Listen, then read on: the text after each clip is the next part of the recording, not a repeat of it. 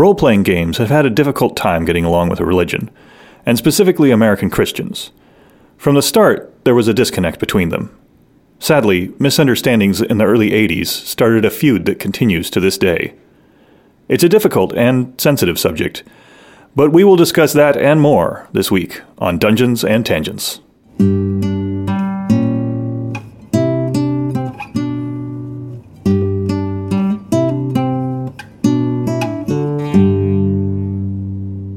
So hi, I'm Eric. I'm Ben. And my name is Jake. And today we are going to be talking about a subject that is mildly sensitive, or maybe more than mildly sensitive, and that is religion and role-playing. And I know some people kind of would prefer not to discuss the subject. It can be contentious. But I'm mostly intrigued by the different perspectives that people bring to the table, literally. And just to understand, well, Jake and Ben are both here, and Robert is not, because they both kind of represent some slightly different approaches to religion and role-playing and how those two things interact with one another. So I thought it would be good to get the three of us together, and I'm just going to be a moderator, effectively, because I've had very little crossover between role-playing and religion, so it doesn't actually affect me significantly. So I'm just intrigued in your perspectives. I have like a write-up of some history, but I'm not sure if that's... Yeah, I kind of think it's pertinent. Could be a jumping off point. Yeah. Mm-hmm. Absolutely. So the write-up I have starts in the late 70s. And most of the stuff is, if you look up much about D&D, you'll know it. But in the late 70s, there was a couple different things going on. One of them was the Church of Satan was established by, I can't remember the guy who established the Church of Satan, but... L something, not Laverne. I would know it if I heard it. I see his face. He's got a shaved head. Mm-hmm. Non-theistic, something. We'll look it up. Yeah, we'll look it up, and I'll probably forget to put it in the description. But anyway, so this guy establishes the Church of Satan, which, in truth, he was effectively just being an anti-establishment, but he was being a troll about it and being like, let's all... Anton LaVey. Oh, that sounds familiar. There it is. Thank you, Internet. So he establishes the Church of Satan, which gets a bunch of people upset about that. And then right around the same time, or shortly thereafter, we have the incident with James Dallas Egbert III, where he goes missing. A media... Tom Hanks. Well, later played by Tom Hanks. A kind of media fervor is kicked off by a private investigator who was hired to find James Dallas Egbert. And he did not find James Dallas Egbert to begin with, but he discovered evidence of him playing D&D and said, this disappearance has something to do with satanic rituals involving this game, effectively. So there was this establishment of a cult being a kind of a thing that's happening, and he connects this game, which has, fantasy elements to it, to the occult and to this disappearance. And then there are a series of books. So that actual event happened in 79, I believe. By 81, there was a fictionalized account called Mazes and Monsters. By 82, there was a Tom Hanks movie about it. By 84, William Deere, the private investigator, had written his own personal account of the whole thing. And also in 84, we get Dark Dungeons, the religious... Chick track? Yeah, the Chick track, the Christian educational pamphlet talking about how D&D leads one to suicide and the occult. And I should say that James Dallas Egbert was presumed to have killed himself. in his disappearance. Later, it was found out he did not kill himself, and then later he did kill himself. It's a roller coaster. So that was the lead up that I had, and in the 80s there was this big fervor about the occult and things being kind of anti-Christian, things like Ozzy Osbourne, heavy metal in general. If you have big hair and you wear makeup and you're a guy, then you're probably a Satanist. Who knows? And that both kind of catapulted D&D into the populace's awareness, but also gave it this huge kind of black eye right out the gate. Everybody saw D&D as something that led to a morally corrupt place immediately. So anyway, that was the world that I grew up in. I know I'm a little bit older than both of you guys. And now I didn't have a very good segue, but now I'm going to hand off to Jake. All right. And take it away if you have any thoughts, and then I have some questions for you. Yeah, absolutely. So just to kind of, I guess, lay a groundwork and a background for myself, I am formally trained as a director of Christian education in the Lutheran Church Missouri Synod, or a DCE in the LCMS Church, if you want to be real casual about it. What does DCE stand for? Director of Christian Education. Okay. And the LCMS is definitely on the significantly more conservative end of the Lutheran branches, both theologically and socially.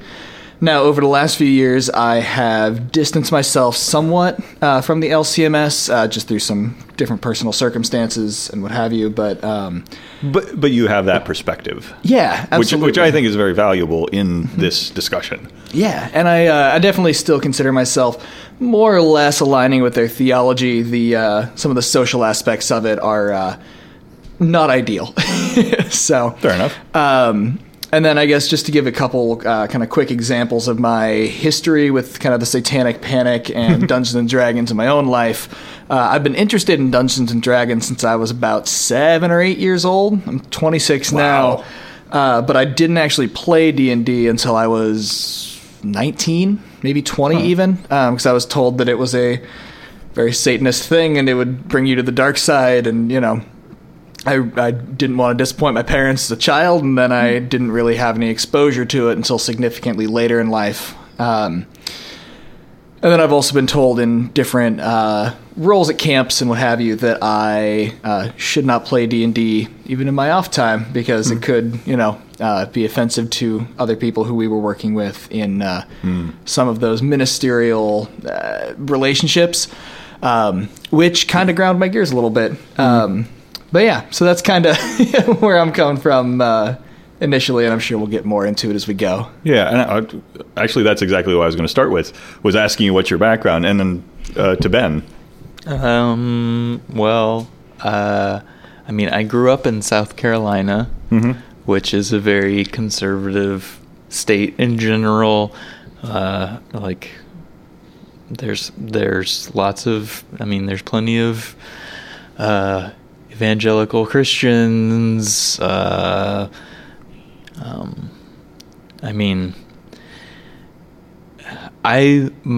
didn't grow up necessarily in that sort of environment, though. Sure. My parents were not originally from there, but I was born there and raised there and lived there, from up until I left college. So okay. You went to college there too? Yep. Oh, okay. So, there were lots of kids when I was growing up who weren't allowed to play with Pokemon cards because they were satanic. They weren't allowed to play with magic cards because they were satanic. There were all sorts of church signs that talked about how you shouldn't go see Harry Potter movies because that's magic and that's satanic. So while I didn't necessarily grow up in that in my own home, like I had lots of friends who had parents that were like that, who basically just, in my mind, just wouldn't let them have any fun because I didn't see it that way. My parents took me to church every once in a while, but I didn't go very often. I feel like I always bring this story up because I think it's hilarious, but the one time that I went to a Catholic church and took sacrament, and I feel like this kind of speaks to where I am now as an adult. I went and I ate the biscuit, and then I had the blood of Christ, and about a minute later, I rushed to the restroom to vomit.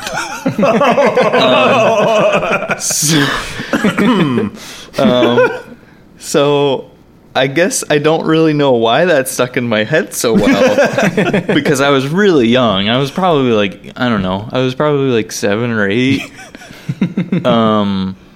But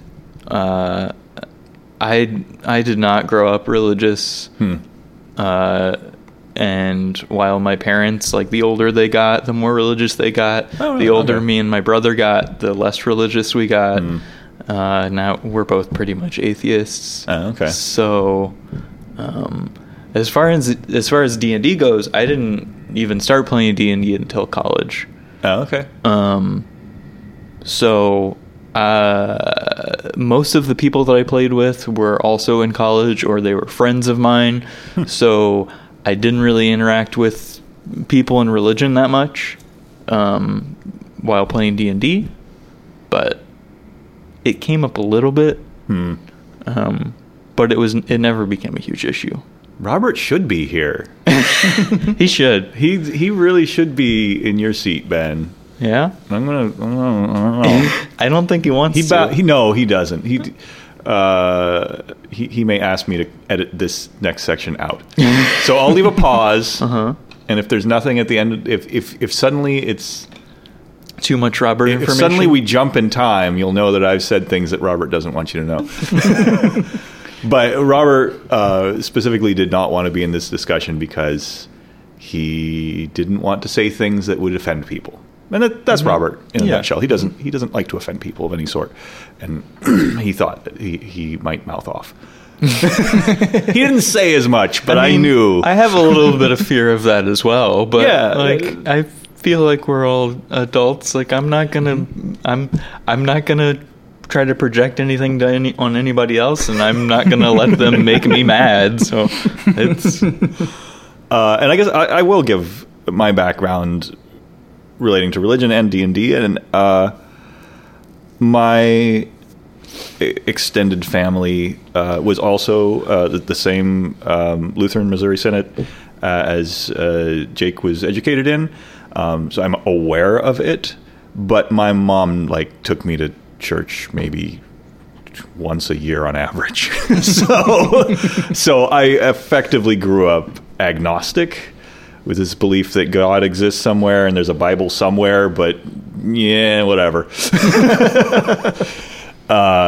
However, even though I grew up agnostic, the moral panic and the satanic panic still affected me. My mom still believed that D&D was a morally corrupting force in the world, and it was at least frowned upon and verbalized that I probably shouldn't play D&D, and she questioned it when I played Magic, and it was this sort of, I don't understand, what are you doing? So, but I know that a lot of the perspective that she had came from more of a pop culture understanding than a specific religious teaching or belief. So, kind of the middle ground. And that's what's so, I think, interesting to me about the whole satanic panic and the culture around it, is that so much of it was done out of unintentional ignorance, and a lot of it was done out of the goodness of people's hearts, where they didn't want their children to be morally corrupted. But that's the only thing they've heard about this game, Right. is that, well, it's going to make your children Satanists, and then they'll just disappear forever. And that's horrifying as a parent. You don't want that to happen. And so even if it's goofy, you'd rather bet on the goofy thing that's going to keep your kid a modicum safer as opposed to let them take the risk of doing a fun activity. Yeah. I mean, I feel like society's always going to try to blame something else. Like we try to blame video games for terrible things that happen. You know, like Yeah. there will always be something that somebody tries to blame. And then it was D&D before we really had a huge video game.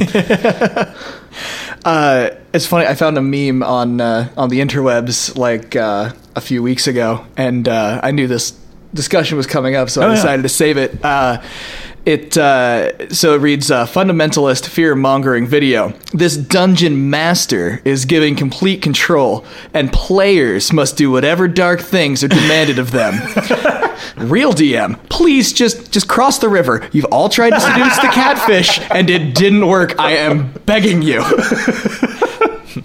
And I absolutely love this picture. I feel like it so well encapsulates the fear of what you don't know, and the reality that we've all experienced with role-playing games is significantly different than the dark, twisted, horrifying things that we were told that it might be growing up. And yet, we all had a lot of fun with it, and we've all grown in friendships, relationships. We've all done more math. I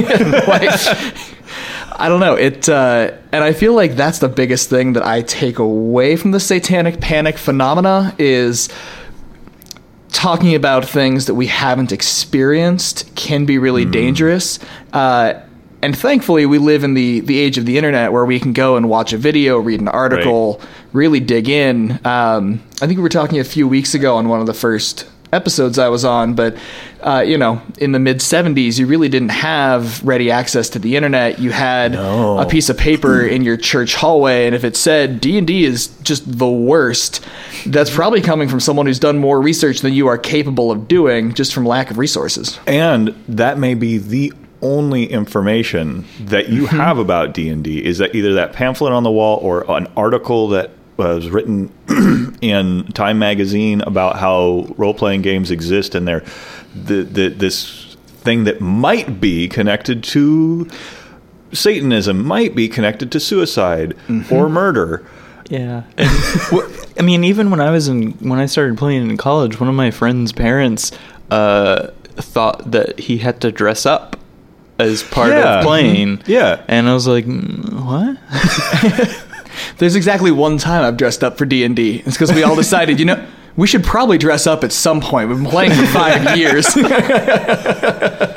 Yeah, I mean, it's fine if you want to do that, but it's just like, that's in no way a necessity at all. Like, I don't know, like, it makes me think that they thought it was like LARPing, something completely different. And like, they didn't think it was some satanic thing. Like, clearly he was playing it, he was an adult, but there was ignorance involved. Yeah, there was some sort of ignorance involved in what actually went on. And before I started playing, I didn't know what went on either.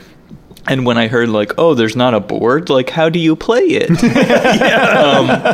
And then that I played confused it, me too. and then I was like, oh, okay, I get it. No, I played it, and then I was still confused. Because it was just a bunch of us sitting around, and the DM was talking, and I was like, how is this a game? We're just talking. How is this scary? It's a game of the imagination. When does this become magical? And then 5 hours later, you're swinging on a rope, killing a goblin. Or still trying to cross that bridge. I mean, when that catfish gives you the big eyes, you got to try, you got to roll your dice.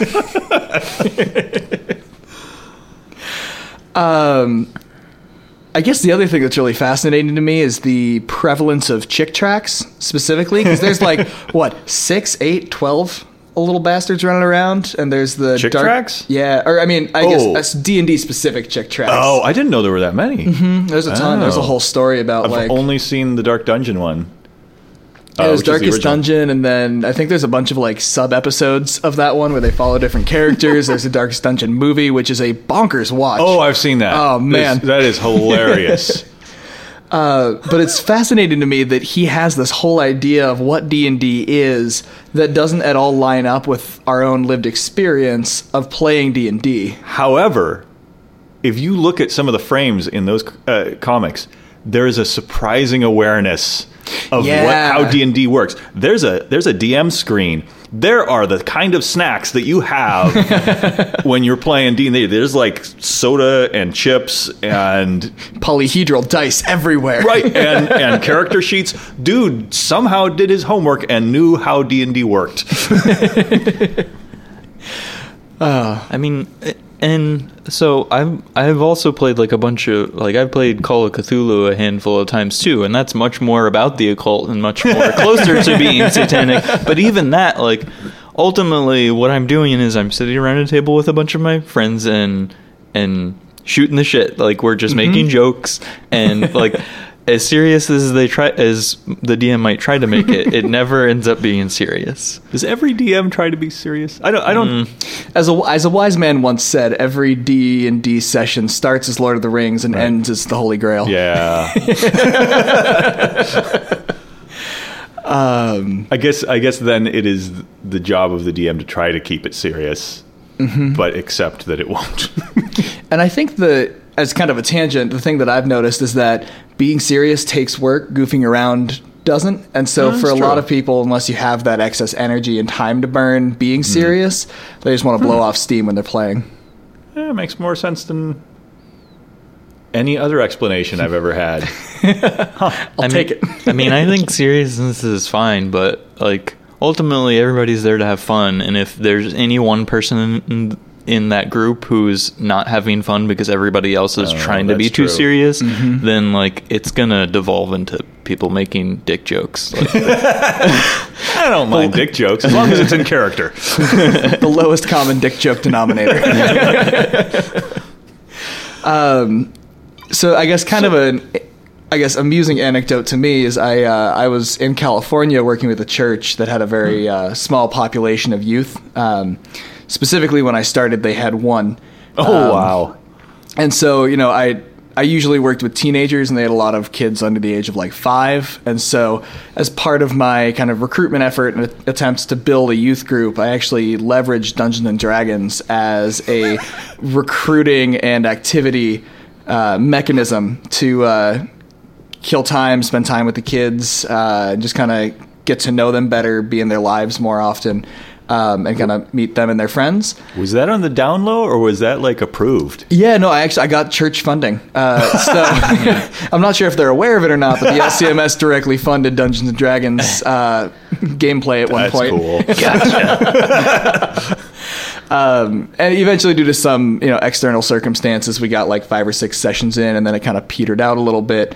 But what was striking to me is even just in, I think we had 90-minute sessions, and in 5 90-minute sessions, talking about nothing in particular, I felt like I got a really good understanding for who these kids were, what they had going on in their life, and that's what was so endearing to me about D&D as a whole, is that it's a great mechanism by which you can build a community but not have to just sit and talk about yourself the whole time. You have this external mechanism that you can pay attention to and pour time into, and you don't have to be on the whole time. And so I feel like the church almost missed out to some degree as far as leveraging the interpersonal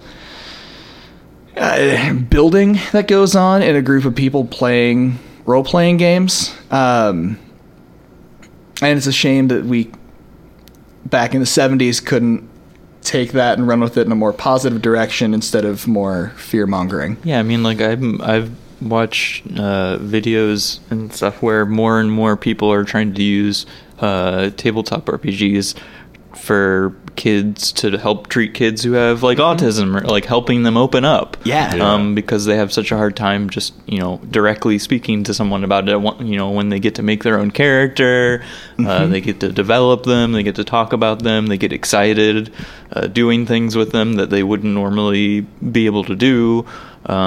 or be comfortable talking about in front of other people. Like, I think that's great. Like, it's really strange to me that like you said, the church kind of alienated themselves from that whole idea, because it could have really helped them. And it almost feels like it was not the fault of any individual or any organization. It was just sort of this herd mentality thing. It was like somebody screamed fire and everybody ran out of the building.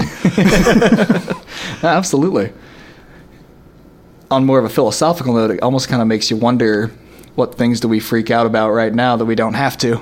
Let's see here. Muslims? Probably Republicans. Yeah, I mean, we are in Portland. It's also liberals. So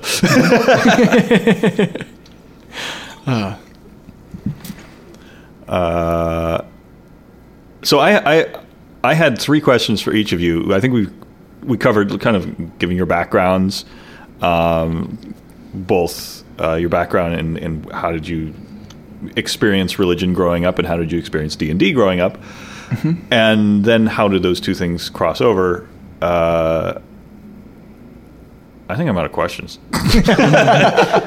Did we already cover all of the questions? We did, actually. I mean, well, I guess, Ben, you didn't talk much about if you ever had any either direct or indirect conflict between role-playing games and either religion itself or people's beliefs. Not particularly. Like, I played with some people who were religious, and occasionally, like, people would, you could tell that they were a little bit uncomfortable, but it never became like a huge deal because, again, like, we were mostly friends with all of these people. There's never a moment where we're just gonna, shit all over somebody else's beliefs. I think it's really interesting, how many options how much fluff it goes into when talking about religion in D&D. Like, there's all of these different pantheons, all of these gods, and then to play those games with people who are like staunchly religious, and then like choosing these things, like, it doesn't affect them at all. Like, at least in my experience, it didn't affect them at all. Not a lot of Lathandar worshippers floating around these days. So, and I guess one thing though about D&D, I guess that could potentially be offensive too, is that, like, a lot of the times those gods are very real. Yeah. Like, it's not like there's some idea. It's not like they're out in the ether. Like, maybe they exist, maybe they don't. It's not like they like, oh, I'm going to perform this miracle, but I'm not going to talk about it. It's like, no, I'm physically right in front of you, or I exist on another plane. Which I can see. I'm going to back up for a second. So while I am not particularly religious and don't have a lot of background in religion, my wife effectively could be a pastor. She's not religious, but she got quite an education in Bible studies during high school and college, and so she's educated me on a lot of things. And what was my point? Gods are real in D&D. So gods being real in D&D and showing their existence flies in the face of one of the most core concepts of Christianity, which is faith. The belief in something without it being in your face telling you that it's real. And those 2 concepts are at odds with one another. So it could be a point of contention.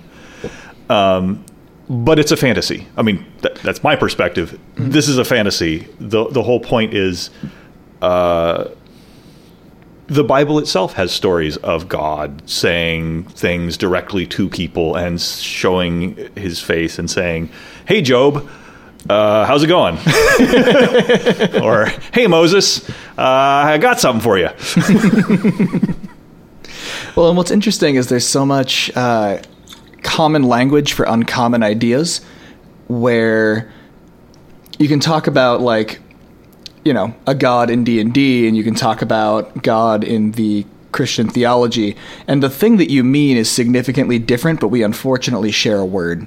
It's true. I feel I can't help but wonder if that's a part of it, where because we have a forced shared vocabulary there, even though those ideas are very disparate from one another, does that cause the contention of saying like, yes, Lathandar the god, we're not talking about like, the sun god who exists in this reality. We're not trying to make a theological claim by saying your made up character cast a spell based on this god's magic who lives in the realm of magic, in the realm of the gods, what have you. And that is therefore a direct competition with Christianity and the Christian theology. But if those terms aren't defined, and if those ideas aren't calmly and carefully expressed to one another by understanding parties, that can cause a lot of strife. So you're saying, let me see if I understand, that God in D&D, there's huge sets of pantheons. There's not just one pantheon. There's like the Forgotten Realms, the Greyhawk, the Planescapes. There's I don't know how many. And there's only Forgotten Realms. Okay, that's fair. I can respect that. There is only one pantheon of gods. So they do not. Those gods are, by their nature, different than the God that Christianity talks about, or that Judaism or Islam talk about. All of those religions are describing. I don't want to walk too blindly into this, because I am not educated in theology, but I understand that God is defined by a certain definition that I can't come up with off the top of my head. But the gods in D&D I can define, because they have physical aspects, they have powers that are specific to them, they have domains of magic that are specific to them. They exist in a very compartmentalized way, whereas the God of Islam, Judaism, Buddhism, Hinduism, Hinduism's got a couple gods, but all of those gods kind of exist in a different way. They are not boxed in, because they represent the entirety of reality, not an aspect of reality. I feel except like in Hinduism. I feel like it could be argued, though, within this fantasy realm, that the believers of that fantasy, of that particular god, to them, like, in some cases that might be the only god, and all these other people are full of shit. Like, I've seen this guy right in front of my face, but like, whatever, my god's the only god that's real. Like, that guy's just some phony. He's just a pretend god. Like, Loth can go fuck herself. Yeah, pretty much. Like, I haven't seen her out of the Underdark in decades. And I think that's exactly it too. Is that like, Dungeons and Dragons was never made to be taken seriously. No, not really. The theologies of these, and shockingly well developed theologies of these made up gods and goddesses, unfortunately use the same word, God, that so many religions which expect seriousness and sobriety, we have to share that word. And if we didn't, I can't help but wonder if the Satanic Panic would have never happened. Because if you can show someone, this is a completely made up thing that we do not give real credence to, like, I'm not going to go live my life by the rule of Loth, would that, by the nature of the word, have a separate, linguistically deterministic outcome than what we got? Well, in some games, the people will worship Greek or Roman gods, and at some point those were followed, though. So, and a lot of the pantheon is based on the older multi-theistic religions of Earth, of our reality. So I guess my point is, like, I don't know. In my mind, at least, I don't know how separate the two are. But even then, I can see how they. But like the Greek and there's a whole theological rabbit hole we could chase that down. Actually, you know what? Why not? Yeah. Worst comes to worst, we can always cut things. I'll probably be cutting whatever I said about Robert. So I guess from the learning that I've done and from the Christian perspective, so I'll give those disclaimers up front, but Yes, like please. looking at Baal, for instance, who was one of the early non-Hebrew gods that we're exposed to in the Jewish scriptures, was originally worshipped as a fertility god by people in the ancient Near East. And the thing with Baal is that there were two primary forms of worship. One was all gender, everybody in the pool orgies, and one was child sacrifice. And so because there was that child sacrifice element, the Hebrew people really shoved away from that and incorporated a lot of that into the negative theology that they saw for these other peoples and religions. Use that as an example of what not to do. Yeah. Which is a common thing in early Jewish teachings. It's a very, here's what not to do. Absolutely. And I guess to kind of contradict my original point is that from a theological perspective, arguably neither the Old Testament nor New Testament denies that there are other gods, powers, principalities, and What? spiritual beings out in the world, which is... I actually did not know that. Yeah, it's something that's completely outside of mainline Christian theology. Which is funny because, what is it? Thou shalt not have any other gods before me. Which necessitates that there be other gods that could be It's before the one God. But because we have such a very strong cultural theology of there is only one God, all the rest are false, which, again, not scriptural, depending on your interpretation and your denomination. But from the Old Testament perspective, Baal is a very real force who could provide fertility services as long as you're willing to have gigantic orgies with all your neighbors and sacrifice your children. So, I mean... What if you sacrifice your neighbor's children? Oh, it doesn't count then. That just won't work. Wait. You want to be fertile to have kids, so you kill your own? You got to have extras floating around. You gotta spin kids to make kids. Okay, that makes sense. If there's any Baal worshippers out there and I got things wrong, please write in, let us know. But I guess the interesting point there then becomes... if there are other gods in the world from that more, I don't even know what word, that different theology that's not the mainline modern Christian theology, then all of a sudden Dungeons & Dragons takes on a significantly more sinister tone. But my caveat to all this is I don't know that there was the theological verisimilitude required to really correlate that thought process with the satanic panic. No, I don't think so at all. This is just my opinion, but my opinion based on the research I've done in the history of the Satanic Panic is that it was more reactionary than it was well researched. It was sort of, and I don't even think it started from a religious point of view. I think it started from more of a pop culture point of view. That it was.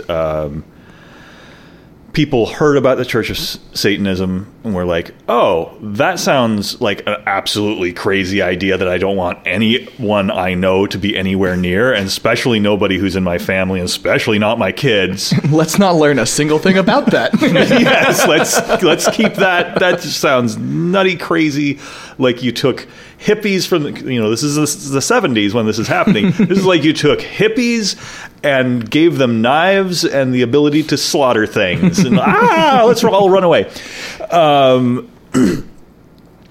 So you put that in anyone's mind, the idea of these completely against the norm ideas, specifically against the norm ideas, which, of course, the hippies and the entire social revolution of the 60s was just as frightening to people. But now you put it directly at odds with religion, and then you put a game into the universe that is connected only vaguely And with the cover didn't help. The big idol with the glowing eyes. Yeah. Oh, terrible, iconic, beautiful, but dumb choice. and it was really just a matter of coincidence that you have these two things happen near the same time, and people just kind of like put them together and say, oh, these are the same thing. It wasn't well, hey, Gary Gygax, can we sit down and talk about your Pantheon? Because in 79, they had just put out the first module that talked about gods. The Pantheons didn't really exist until 79, and 79 is when this all got kicked off. So it wasn't like there was actually a clash directly between the Christian ideals and the Pantheon that is now a mature Pantheon in D&D. And at the time, it was effectively just, here's some stuff that I read in some mythology books and put together and renamed some gods and threw it out at you guys.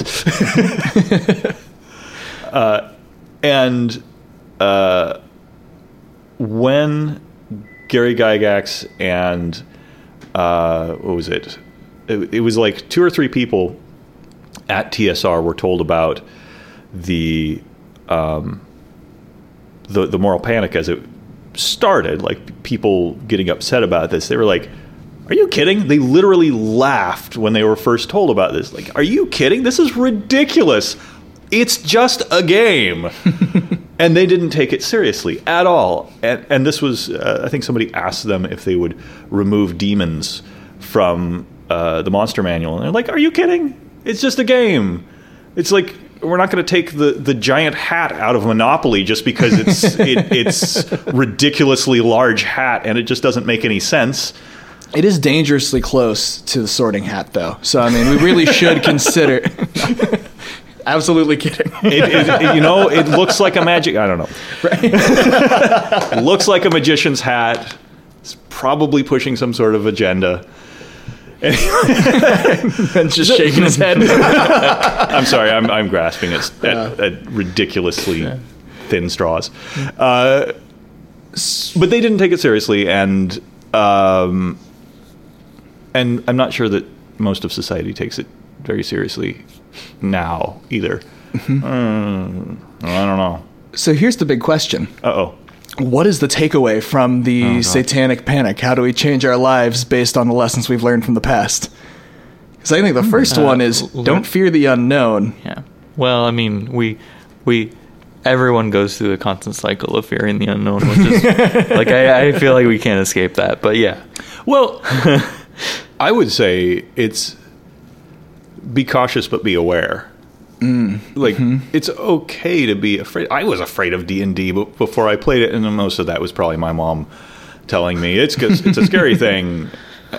But it's like, sure, if you hear a weird sound in your house and you're like, oh shit, there's like something in my closet, and you go over to your closet, you're going to be cautious, but you're not going to be like, let me go get my shotgun and shoot everything in my house. At least you really shouldn't. Or you just never open the closet and you just throw the whole dresser out. Okay.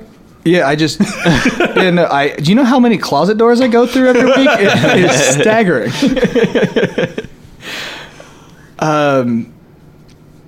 Yeah. So is that our takeaway? Shoot things? Yeah, I think the in your takeaway house is with a shotgun. Yeah, go through as many closet doors as you need to put down the monsters that lurk in the unknown.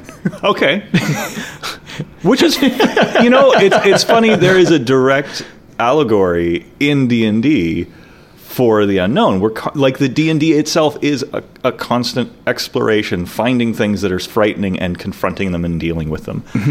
And yet, that is exactly what the moral panic was. If only those people who were scared of D&D had played D&D, so that they could. Right. So they had the tools to be able to open the door or kick down the door and kill the goblins.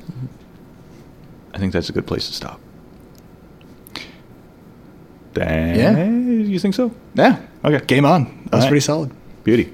Thank you. Thank you. Mm-hmm. Next episode will be a true tangent. We'll step away from the world of D&D and discuss the strange nature of the universe of Pokemon. If you have comments or suggestions for future episodes, reach out to us on Twitter at dungeon_tangent, or go to our website, dungeonsandtangents.net. That's all for this episode. Thanks for joining us.